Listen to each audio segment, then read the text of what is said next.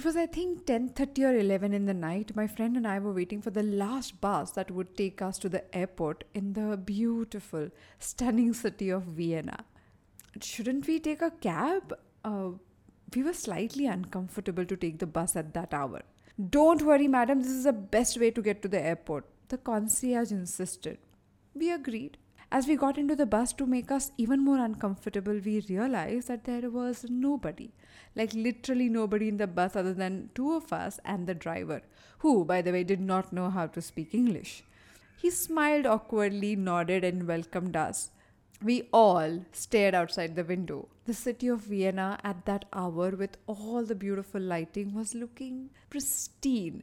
I couldn't resist myself. I requested if I could sit next to him in that little chair. He nodded and agreed without paying much attention. In some time, my friend joined us, and there was this music playing on the radio that we could not make any sense of until they played Michael Jackson's independent album. We realized that though he didn't know English, he knew the song, and we all were grooving with each pause with the lyrics and thoroughly enjoying ourselves. That was my first experience where I realized how music is this universal language and how important it is for the artist to create what they believe in, that independent, soulful music. Welcome to Absolutely Right, India's first graphology based leadership show. I'm your host Aditi Surana. I'm a behavioral analyst, a high performance coach, and founder of India's first mental gym called APT. The website is aptmentalgym.com. Our guest on the show today is the Chief Operating Officer of Universal Music India, who, by the way, went against the current, decided to focus on non-film music, which is created by these talented, phenomenal, independent artists. It's always fun to talk to a path breaker, someone who's dedicated to give his or her best shot without worrying about the results. In today's conversation, as I analyze Vinit's handwriting, he talks about what exactly does he do to bring the best ideas forward. He explains three things that you can keep in mind while dealing with your team and pursuing the excellence without compromising on the efforts. Without further ado, let me invite Vinit and get this conversation started.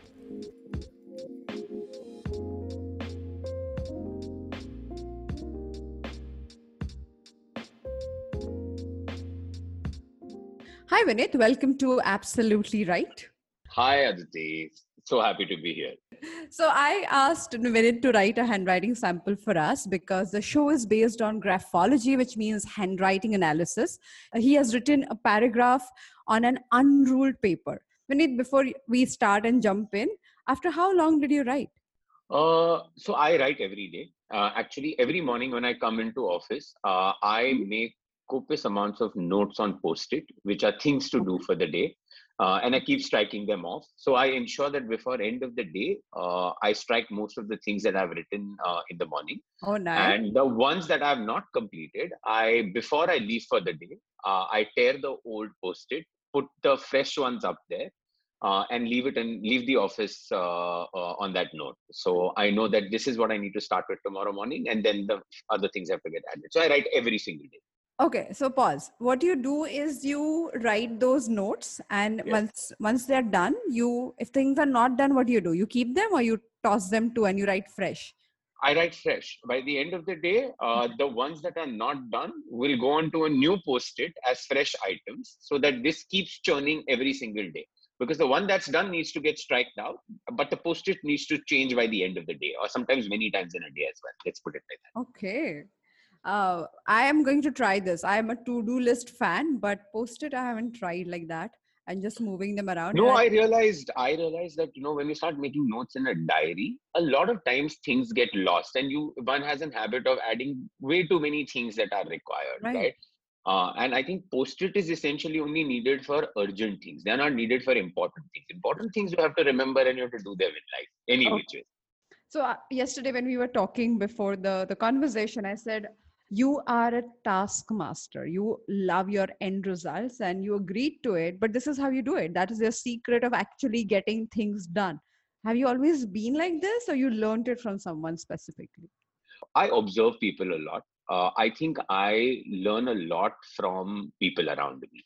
Okay. And this is a combination of the few people over the last, I think, 2 decades of my work experience, where I have seen different qualities in different people, and I always feel that every time you interact with people, there is always some good which is so unique about that individual, and I am an absolutely greedy person.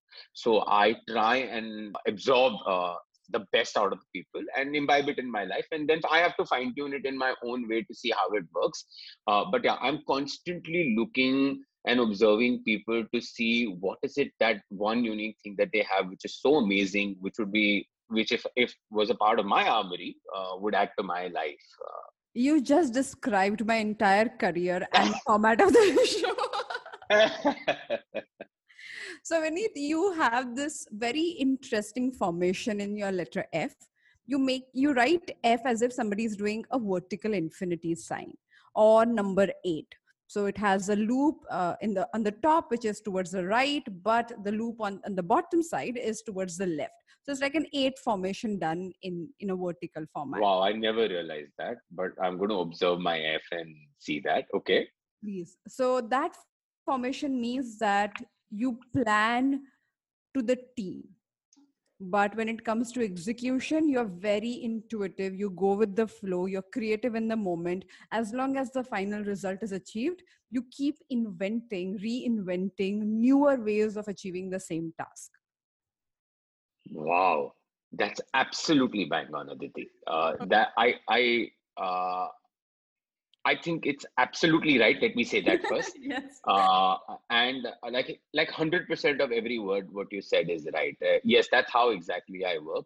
I love planning things. I feel that so here is a philosophy that I work with, right?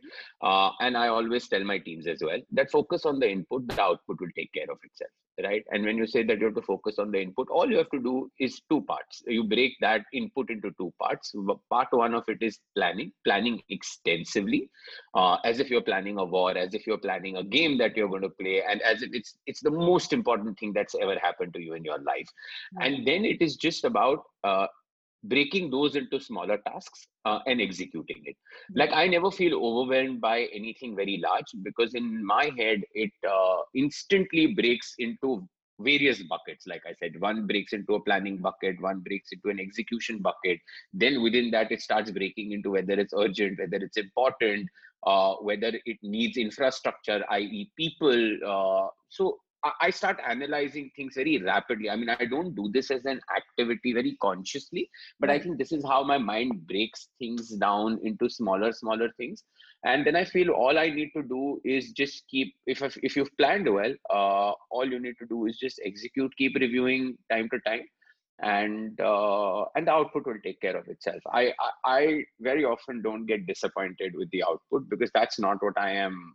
My Looking for. ultimate focus is, of course it's important to get the good result, but I think as long as your input is right, I mean, output to me is, it has to happen naturally. I don't think you need to leave anything to chance for the output to take place. And you're right.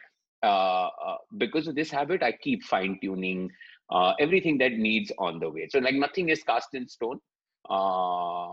Because it's like, so for me everything is like a sports analogy. It's like you're going to play a match of cricket, Okay.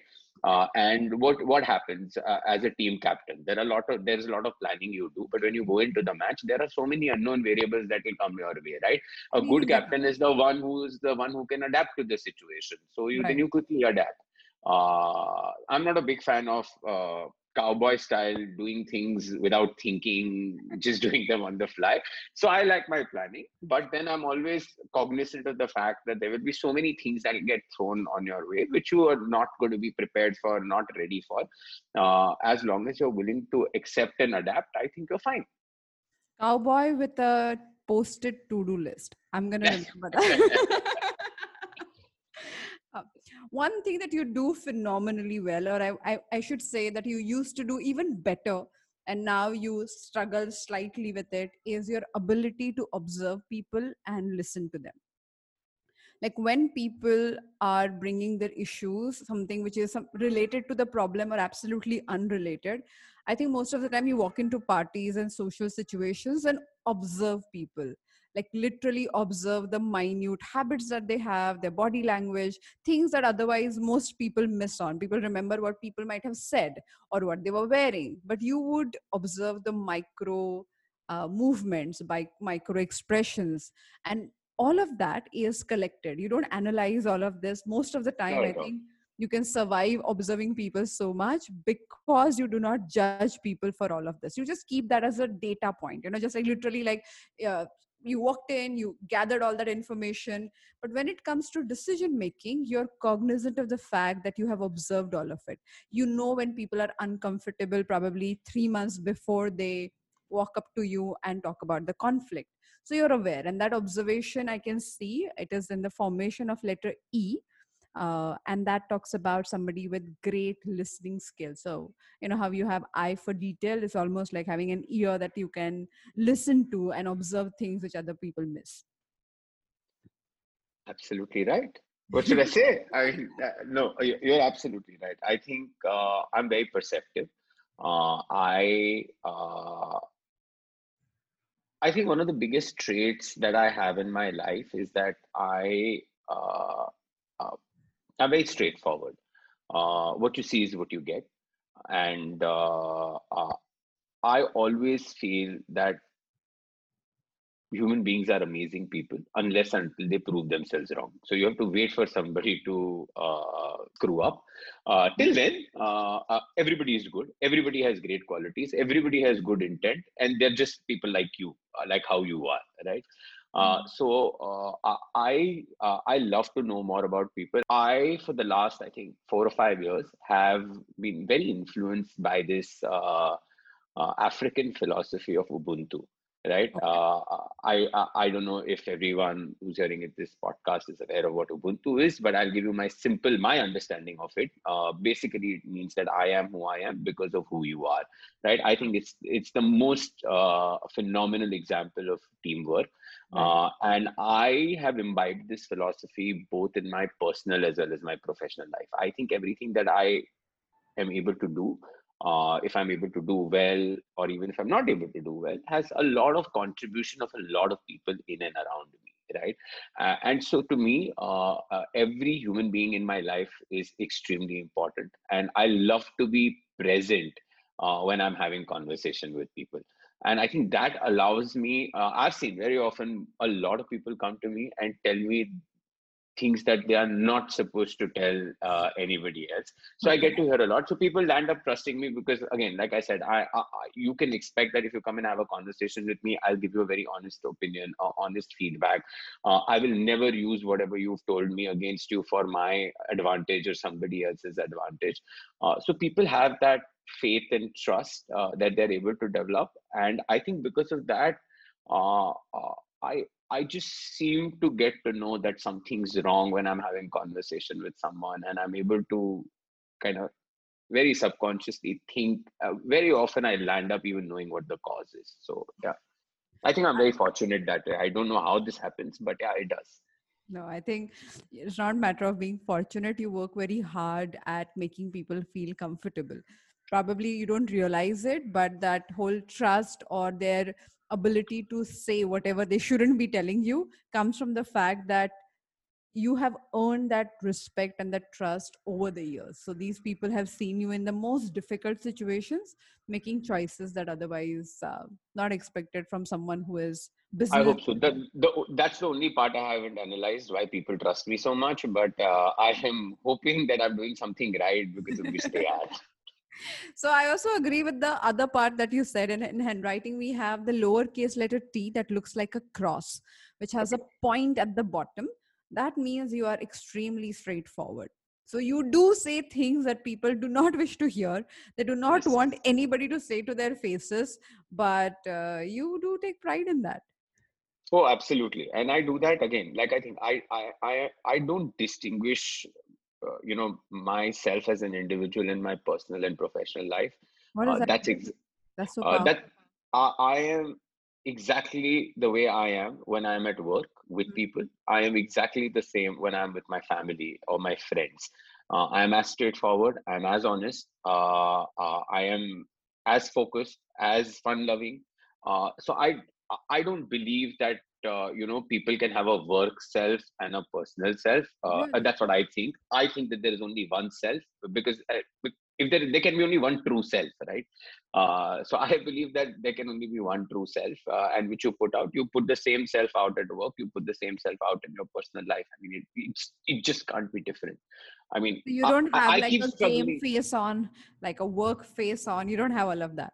Oh, no, absolutely not. I mean, somewhere I have always tend to believe that when people say that, you're in a work mode, you're in a personal mode, that sounds like schizophrenia to me. That's like two different personalities in your head. How can you Multiple. be, yeah, like how can you be X when you're at the office, and how can you be Y when you walked in back home? That means literally there are two different people living in your head. And I mean, that I think that ailment, I assume, is called schizophrenia, right? Yeah, as long Where as you you're two not an different actor, there's a personalities. problem there. Of Correct. course, yeah, yeah, makes sense. Exactly, right? Yeah. And I agree with you partially, and I'm saying I'll explain why I say partially, because we, graphologically speaking, we say signatures talk about who you are in public, and handwriting talks about who you are as a person.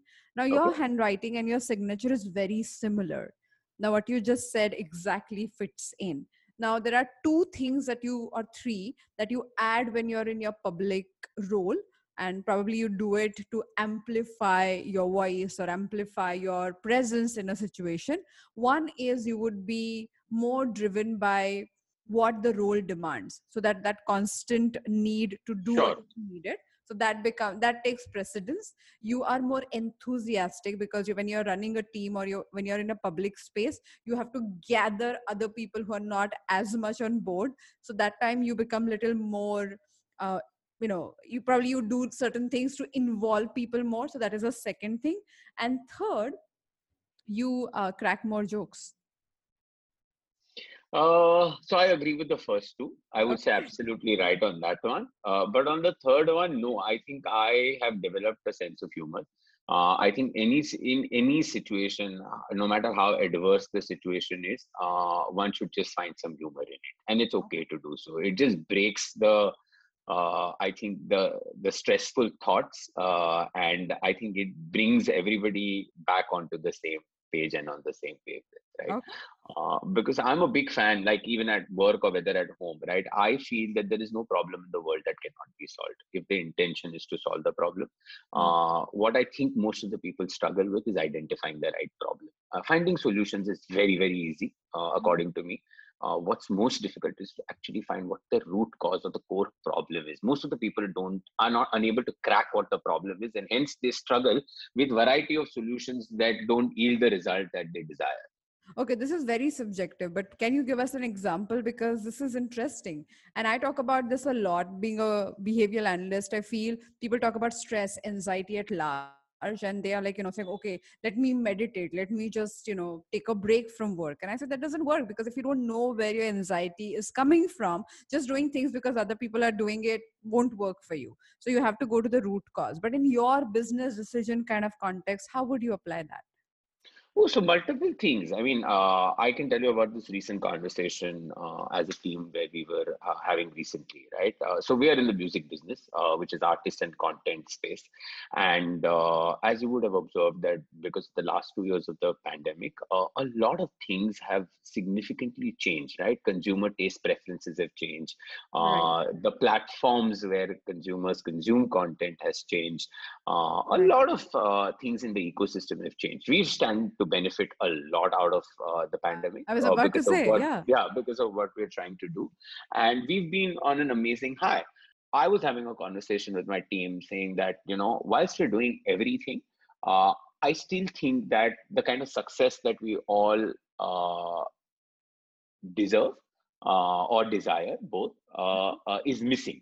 And we Okay. must figure why certain things that we're doing in the business are not working, right? And I mean, all of us spoke for together as a team, brainstormed about this situation for about 2 hours with variety of things being identified as, okay, this is the problem, this is the problem, this is the problem.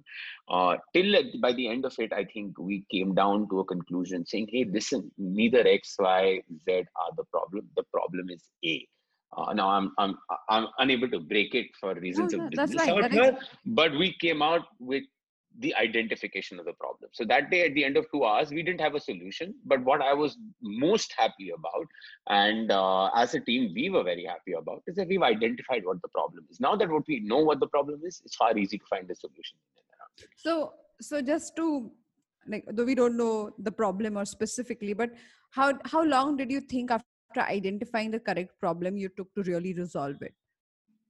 So it's taken us a couple of weeks to brainstorm and come up with solutions. Those solutions, when put into play, might take 6 months to yield the results that That we need. But true. we at least know that the problem is identified, the solution is in play. Now it's just about, like I said, simple thing. Matter It's of time. execution. Yeah. Right, makes sense. The boss who rejects your ideas every now and then, or your spouse who's extremely critical about trying anything new, do you sometimes wonder if they are narrow minded people or what? If you're just wondering about it, then stop wondering and look for their handwriting sample. Look for letters like M, A, and this time just observe the width of the letter. Is it narrow as if it is being squeezed between two breads? Or is it wide as if a beanbag is comfortably sitting on the floor? If you find the letters squeezed, uncomfortably placed next to one another, then these tight letters talk about the person who is slightly narrow minded. Someone who is extremely judgmental of themselves. They do not express their ideas easily and constantly operate with caution. No matter where they go, they're like, are you sure? Is it what we should do? Is it what I should be paying attention to? That caution always keeps them on their toes and never allows them to relax and just have a good time. Whereas if the letters are extremely wide, like wider than the normal wide can look like, if they're extremely wide, then the person is too chilled out to deal with any problem. Whatever comes their way, they're like, yeah, we'll figure it out. So, the other extreme of being broad minded also allows you to accept your feeling for what they are and express what you feel and what you think openly. I know identifying narrow minded and open minded people is much easier than dealing with one. So, in today's Coach the Coach segment, let's talk about how to deal with the narrow minded people. Let me resume the conversation with Vinit, and in the next segment, we'll come back and talk about Coach the Coach. So, Vinit, one of the things that I feel is interesting in the way you function is the the concept, the vision that you have always shown a lot of focus and courage to take steps. And I'm not saying this to praise you, but there were uncomfortable moments multiple times in your career where other people said, okay, let's drop the idea, let's not go about it because this is too risky, or it might cost us huge amount of money. You still stuck around with those decisions, and that's what, obviously, now when you look back, great, amazing. But while making the decision, for any leader, that's a tough part. So what exactly do you do at that crossroads? So actually, there are two things to this, Aditi. I as you grow older. I think I'm going to turn 45 next month. I have realized that you definitely become a little wiser, right? Okay. I have done a lot of introspection to realize that I love living on the edge. So there are sports people who love the thrill of the sport. Yeah. Then there are adventure sports guys who love doing variety of adventures because it gives them a high. What I have realized that in my work. I love doing things that have never been done before, thinking of things that have never been thought before, because I always start from the point where if I have to do something, I have to see how this adds to the legacy that I'm going to leave behind, right? When you work in an industry for 15 years, 20 years, 25 years, 30 years, there are so many great executives that would have worked in the industry. Right. I don't want to be one of the great executives who worked in the industry, or I don't want to be just the great executive who worked in the industry. What I want is I want to leave a legacy behind. I want to do something which can give back to the society. It can give back to the work that has given me so much of the success and recognition in my field. And I want to leave something behind which people can say that, wow, I mean, those guys, it's never about me, it's always about the team. So those guys were responsible for what they've done. So I think every decision making process involves a very big question on bigger things. How does this help in building taking the legacy further. So what you're saying is pursuit of excellence over Absolutely. perfectionism, trying to prove a point, seeking validation. But Vineet, with all due respect, isn't it easier said than done? So again, I think it's very important. Two ways to look at it. You have to decide: are you running a 100-meter race, or are you running a marathon? Right? In my head, I'm running a marathon. Hmm. In a marathon, there are a lot of times when you have to speed up, you have to run faster, you have to so that it gives you an opportunity to go ahead of your competitors. But I look at it as a marathon. So, I mean, if a career is 30, 35 years and I am 20 into it, I'm halfway there. I still have another half to go. I don't need validation. I am not looking for excitement where people talk about, wow, what a great work you've done. I want to see that the work that we've done as a team brings about such a phenomenal change that things become completely different from there on. And a classic example, let me give you, is about 4 years back, Mm. I wanted us to create a culture and category for non-film music in India. Right, Uh, right. right, and we started with with one of our indigenous labels that I co-founded called Viral Originals. And I can tell you that over the last 4 or 5 years, the hard work that we as an organization, as a team, have put into it has resulted in creating a category for music which is outside the film. Mm. Uh, to me, I think the gratification is in the fact that today there are hundreds of artists who are getting an Right. opportunity who Uh, wouldn't have got that. I believe these artists will now help us to take the music from India to the rest of the world, right? I think we have some of the finest creative people in this country. of course. And we've seen that in every sphere of life, right? I mean, you look at some of the biggest heads of multinational companies Oh yeah, overseas, they're around all the world. Indians, right? Yeah. Around the world. Why is it that our musicians and artists don't have that opportunity to do so?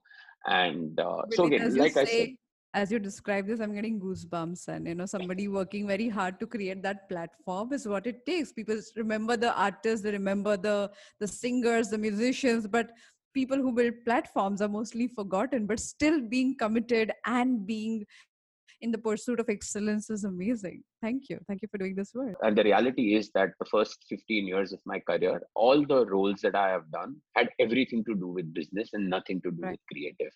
Uh, so we as a family were out on a holiday in, I think, sometime back in 2016 or 2017, and we took my daughter to Disneyland in Paris, Okay. right? And suddenly things changed in my life. Again, being in that environment, two things I must say. One is, like, I probably think my daughter was at that point in time about 8 or 9 years old. Okay. I enjoyed the Disneyland as much as she did. More than her.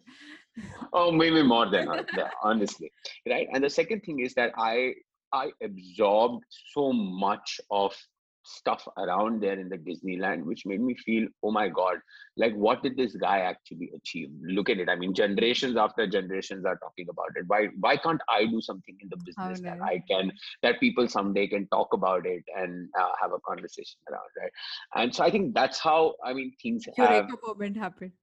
complete eureka moment. And I said that, okay, if I've done everything that I had to do in the music business, or from a business standpoint, what is it that I have not done? And the answer came back saying that I've never worked with artists, never done music at all.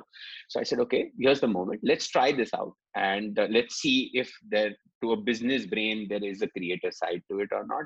And I can tell you safely that after 5 years, I've discovered that I am a very well balanced left and a right brained individual in this entire process. So a to-do list making cowboy in a Disneyland musical. Oh my God, this is getting more and more interesting. We're gonna continue this conversation with Vineet on the other side of a segment called Coach the Coach, and let's get started. It's 4:44 a.m. and I wonder how my feeble alarm has woken up the crows outside. But if you hear that, please excuse me. Let's focus on today's conversation where we speak about how to deal with narrow minded people if you have to coach them. Coaching is all about talking to people about things that no one else can talk to them about. Now, if you have to talk with a narrow minded people who are already judging themselves and not open to the idea to begin with, What exactly do you do? What are you going to do, buddy? Narrow minded people are mostly closed on certain areas, not everything. So it's a presumptuous idea to walk into a conversation thinking, oh my god, you're narrow minded, you're not going to be open to talk about anything, any which ways.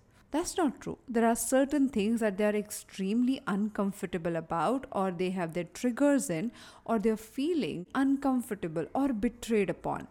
That much of baggage to deal with in one conversation is not possible.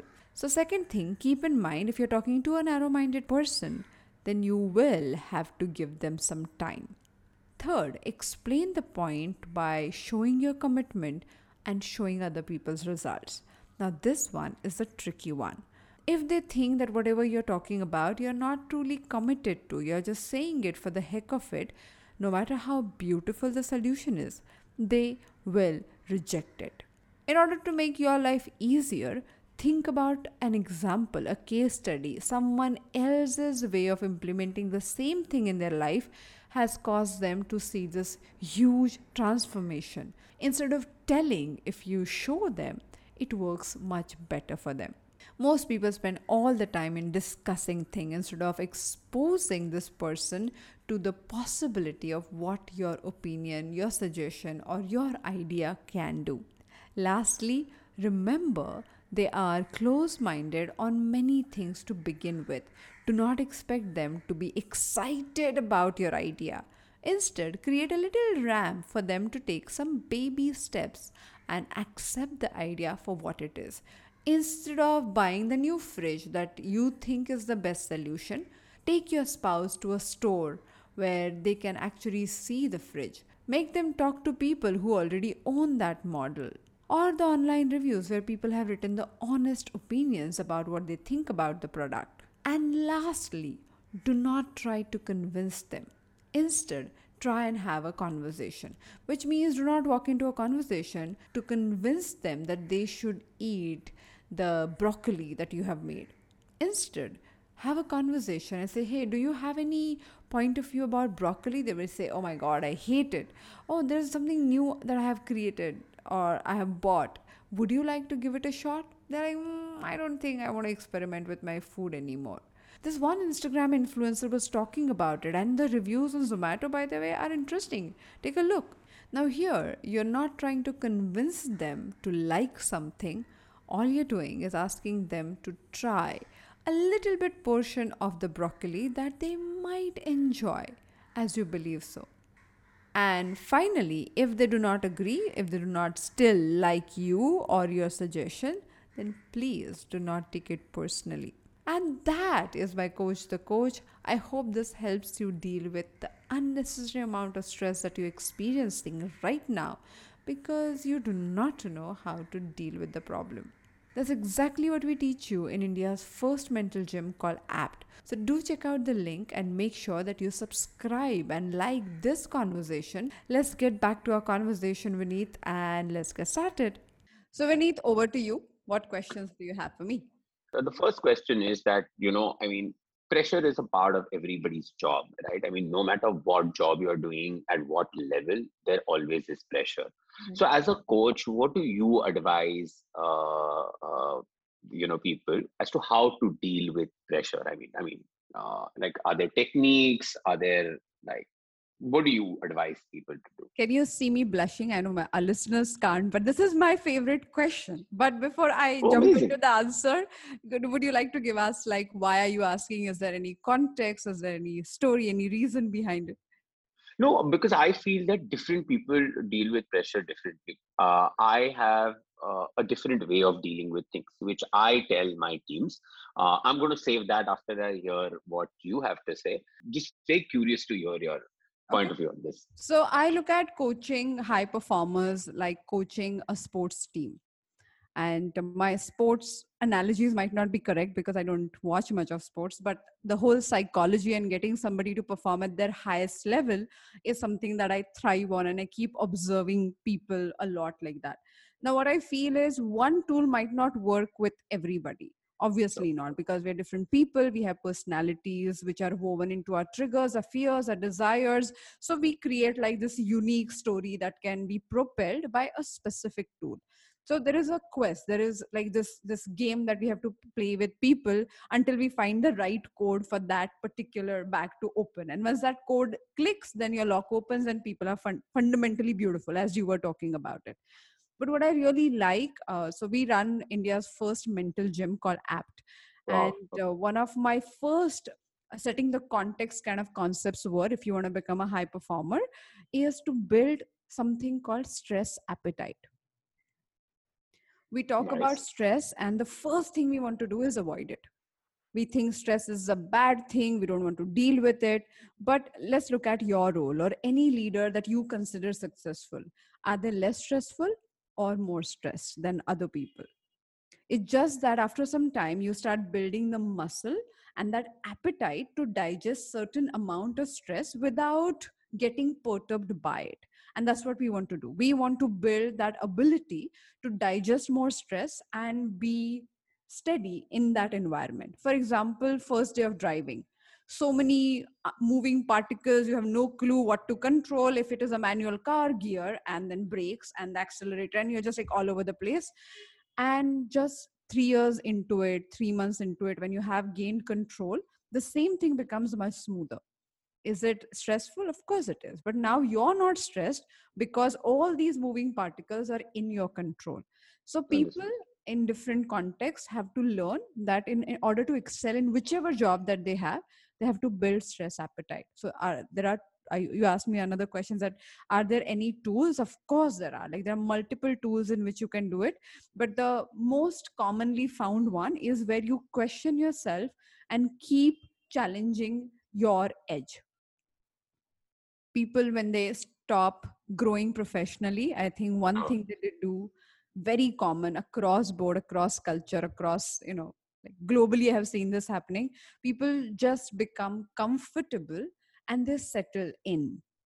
And I think that's the worst thing you can do to your career. You can just I settle 100%. I mean, should I say absolutely right? I can say I in. agree with you 1,000% on that. Like, being comfortable is actually not a good place to be in.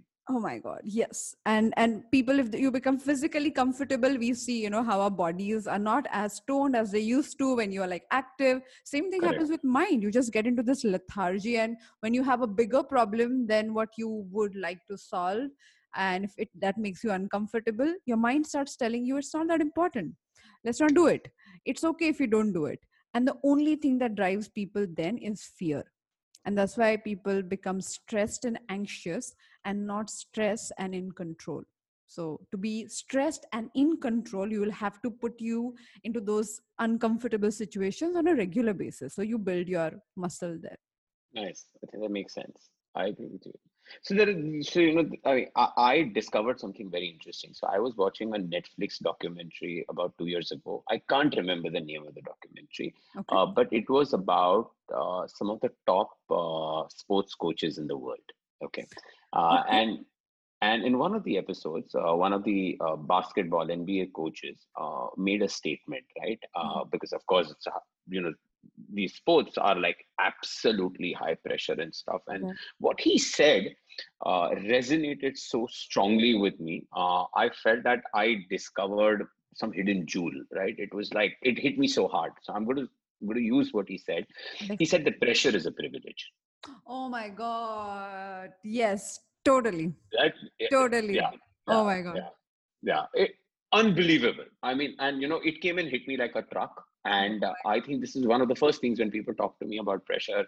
I tell them that, listen, I think you're privileged if you have pressure, and if you can understand the context behind why pressure is a privilege, I think half your problem is Oh solved, yes. right? Oh my God. Please, but please Yeah. explain. Are you referring to the playbook? The playbook. Yeah. Absolutely. That's right. That's the right name.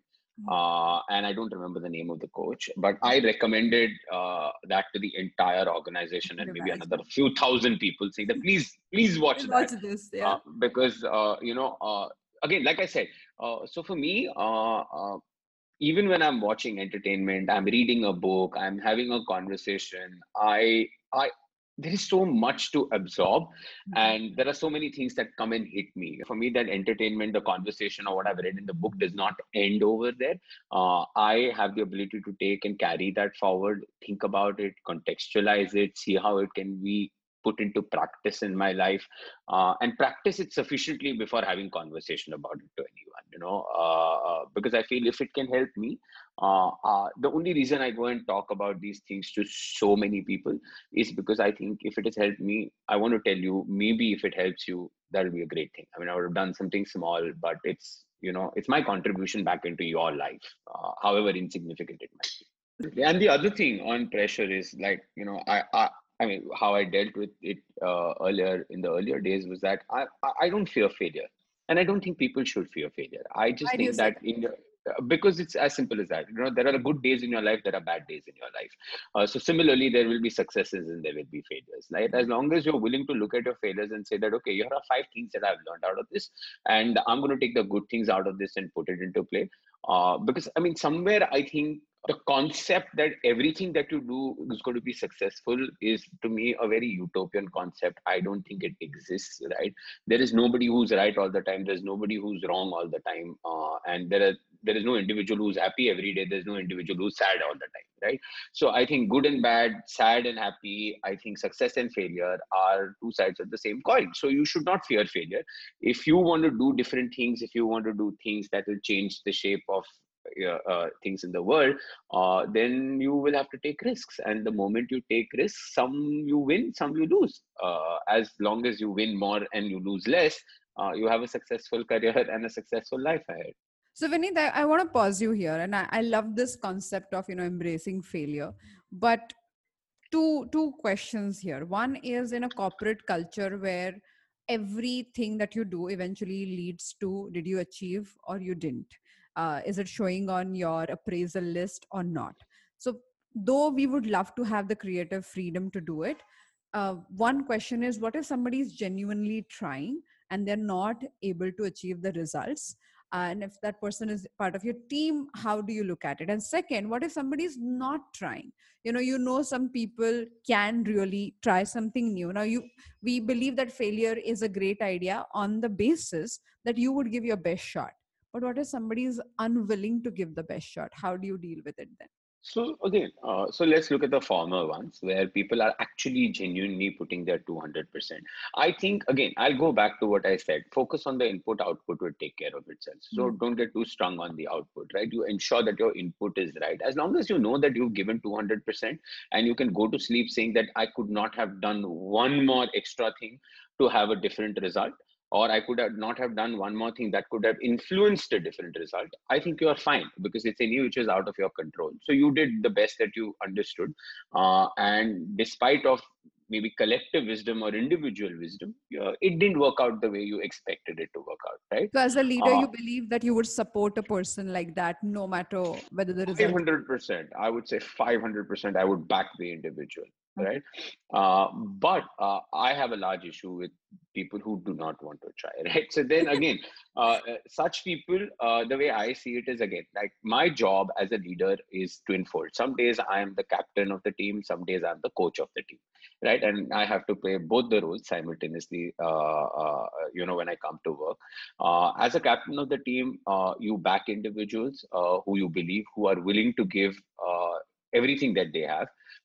And so sometimes you look at an individual, and when you see that this individual does not have the ability to do what you're asking them to do, then either you've put the wrong individual in the role, or the role continues to stay what that role is, and you need to kind of go and change the individual. And I feel that in a high performance environment, it is okay to let go of such people because it's good for both. It's good for the organization as well as for the individual, Of because the course. individual is constantly struggling to meet the expectations which he or she does not have in them to deliver.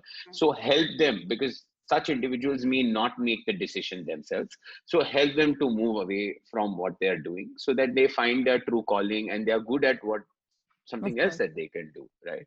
Or you readjust your expectations about the role. Whether is that exactly what you're expecting? Because then, if nobody is able to meet that requirement, then maybe my or the leader's Idea. expectations are unrealistic about it. Yeah. Yeah, okay. You said two questions. What's the second one? So second question is that, I mean, one of the things that I've learned as a leader, especially in the last 5 years, is that as a leader, it's very important to have ambidexterity in the business, right? Like, how do you run and invent at the same time, right? Uh, Keep an eye on today because you have goals that you need to meet today, but how do you ensure that you can ride the wave even tomorrow, right?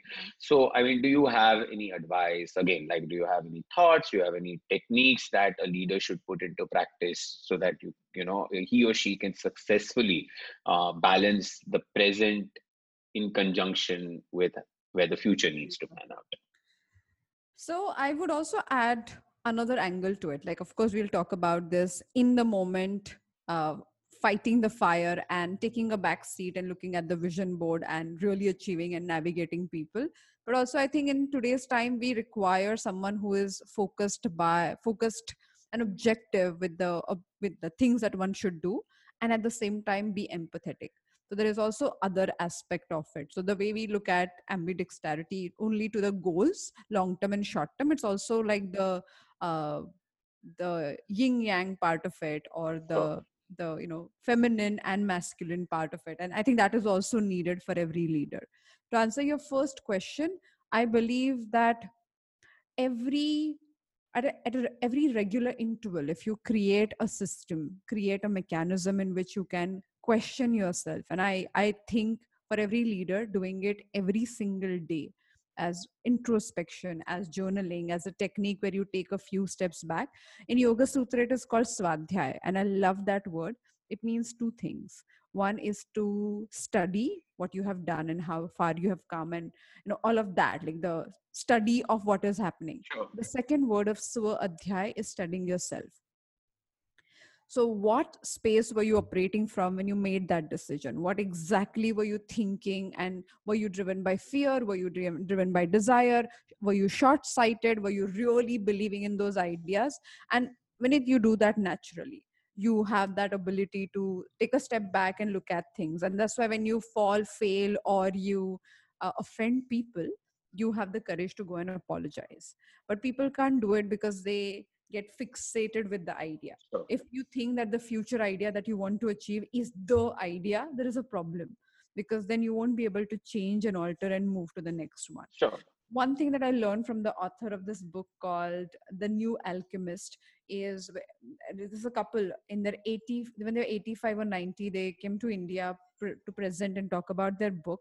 They interviewed, I think, 10 or 12 successful, high performing individuals in London. One of them was Sir Richard Branson. And he was talking about, Wow. the husband was talking about this idea of like, how do you keep growing? How do you keep moving forward? And to keep the learning curve steep, he said you have to have multiple small learning curves.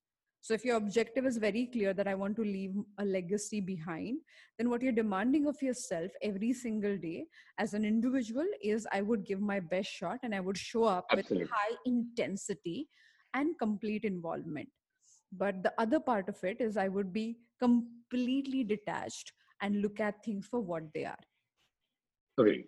I think the I think second part that's a most great leaders. perspective. Yeah, yeah. I think that's a great perspective. I kind of agree with you because I think detachment is such an important part of this entire process. And again, in our business is one of the most difficult things, right? Because, in a creative business, you find a lot of people who are very passionate. I Of mean, because if course. people are not passionate, they can't be creative. Of And course. then to have passion and detachment to go hand in hand is a complexity of another level. Yes. And what people think is, either you can be emotional and passionate, or you can be detached and cold and business minded, Correct. which is broken by many athletes, many performers, many creative uh, professionals who said, okay, I'm going to be as creative and crazy as needed, but I'm not going to leave the business side. And if I have to break it down to behavior and personality, what they talk about is intensity, that is 100%, and detachment is 100%. And just to Correct. simplify this, every now and then you keep asking yourself, not what I desire to do here, but what do I require to do here? That's my That's simplest nice. journaling question. So you sit down and say, okay, what do I require to do here, in as a as a father, as a business leader, as a person who is really passionate in leaving the legacy behind, whatever roles that we have signed up for, as a husband, as a friend. And then you say, what do I require to do here? This is where you get out of your identification, that ego, mask Nice. that we have built, No, the no, that images I that think we that's a very powerful statement that you've made, right? And I think that's going to be one of my key takeaways from this conversation I'm today. glad. Yeah, My favorite journaling question. I keep going back to it. Sometimes in the moment when you feel you're in a pressure situation, and we all do it naturally. of We're like, course, okay, it's not. So imagine like mothers who are super passionate and emotional about their kids. If the child falls, they get into this mode. What do I require to do here? Because they are not like the mothers who are like, like making sure that the child is happy. They are now correct, like the nurses, the doctors, the caretakers. So they correct. just do what is required to be done. People who can move to like, what do I require to do, kind of a zone every now and then voluntarily, they just become functional and amazing under pressure, is what I have seen as a coach. Amazing. This is great insights. Thank you. Thank you.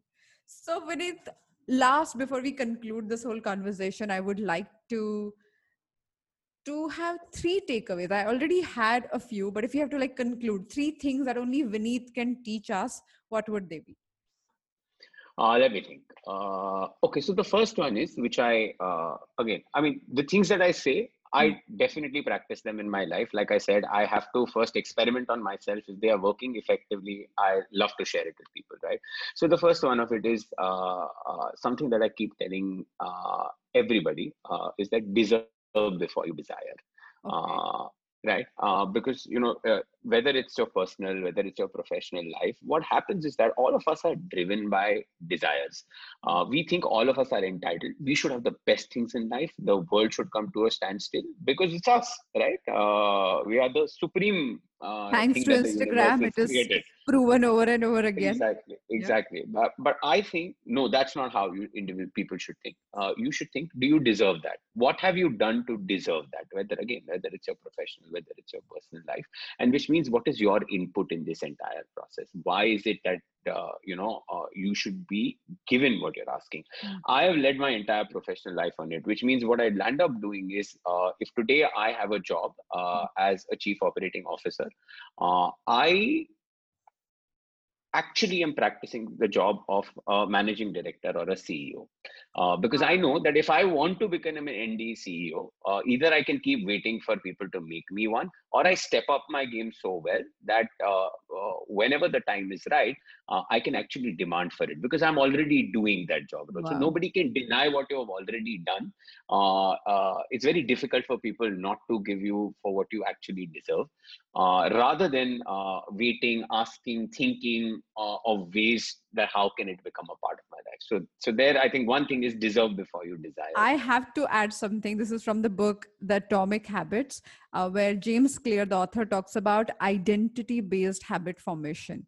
What he talks about is exactly what you said. He said, if you want to become an author, published author one day, all of that, just get into everyday writing, because when you write even for 15 minutes, in your mind, you're becoming a writer in that period. Absolutely, So if you want to absolutely, become like that next avatar that you are really passionate about, like, absolutely. work towards it on a daily basis. And that's why I think probably that's why you said you don't get overwhelmed by bigger tasks, because you have a mechanism to build yourself towards it. Correct, correct. Okay. The other thing is that I believe that to have good things in life, you really have to work very hard. But the best things in life happen to you. Wow. Uh, Oh, okay. Okay. Wait. What do you mean? Like, are you not supposed to work hard to build the greatness in your life? Like the best things you make them happen. Is it not that? So again, I love distinguishing things into buckets, Okay. like good things, bad things, best things, like important, urgent, all of that, right? Okay.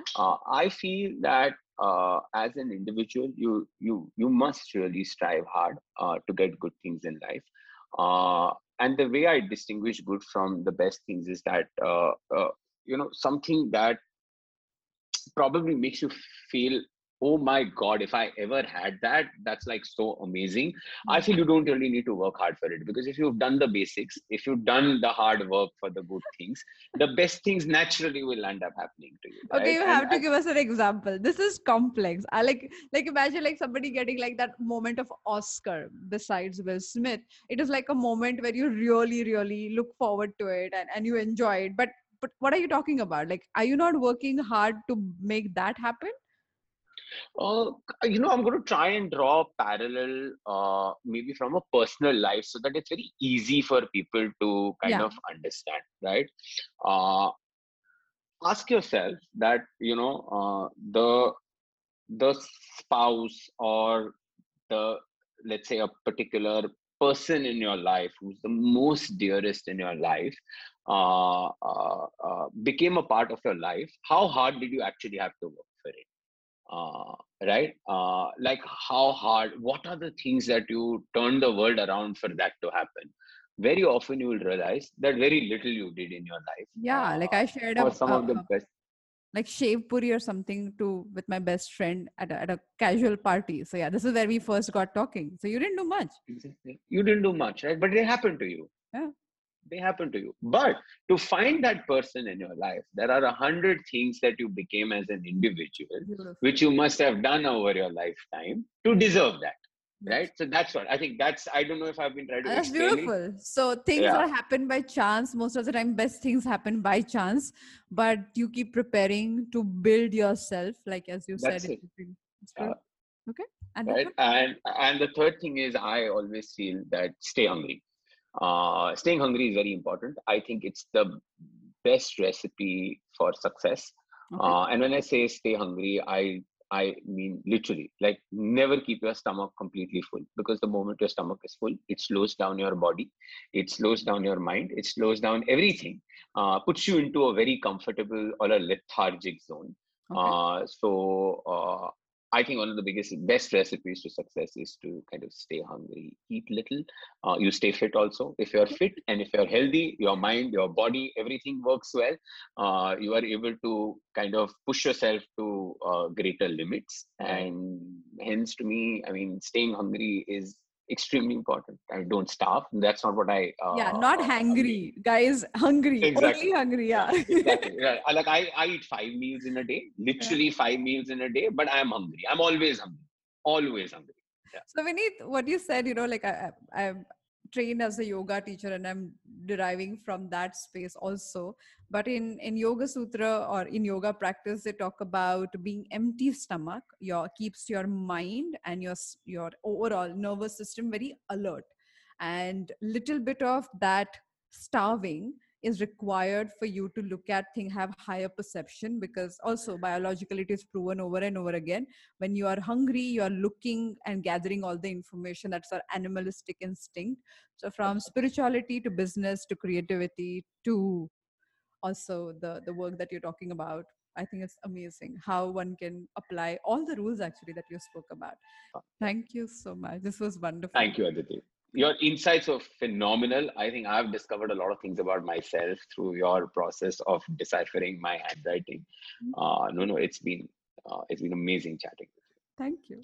Thank you so much for joining us one more time on India's first graphology based leadership show called Absolutely Right. If you find this whole magical, fascinating world of graphology as mesmerizing as it is for you, then do learn about our next batch where I teach graphology 20 factors, some phenomenal insights, and ways in which you can give feedback to people. The website link is aditisurana.com/learn graphology. If you want to tell me something, if you want to share an experience, you can write to me. My email ID is write, WRITE, @aditisurana.com. I look forward to seeing you next week. Till then, happy writing.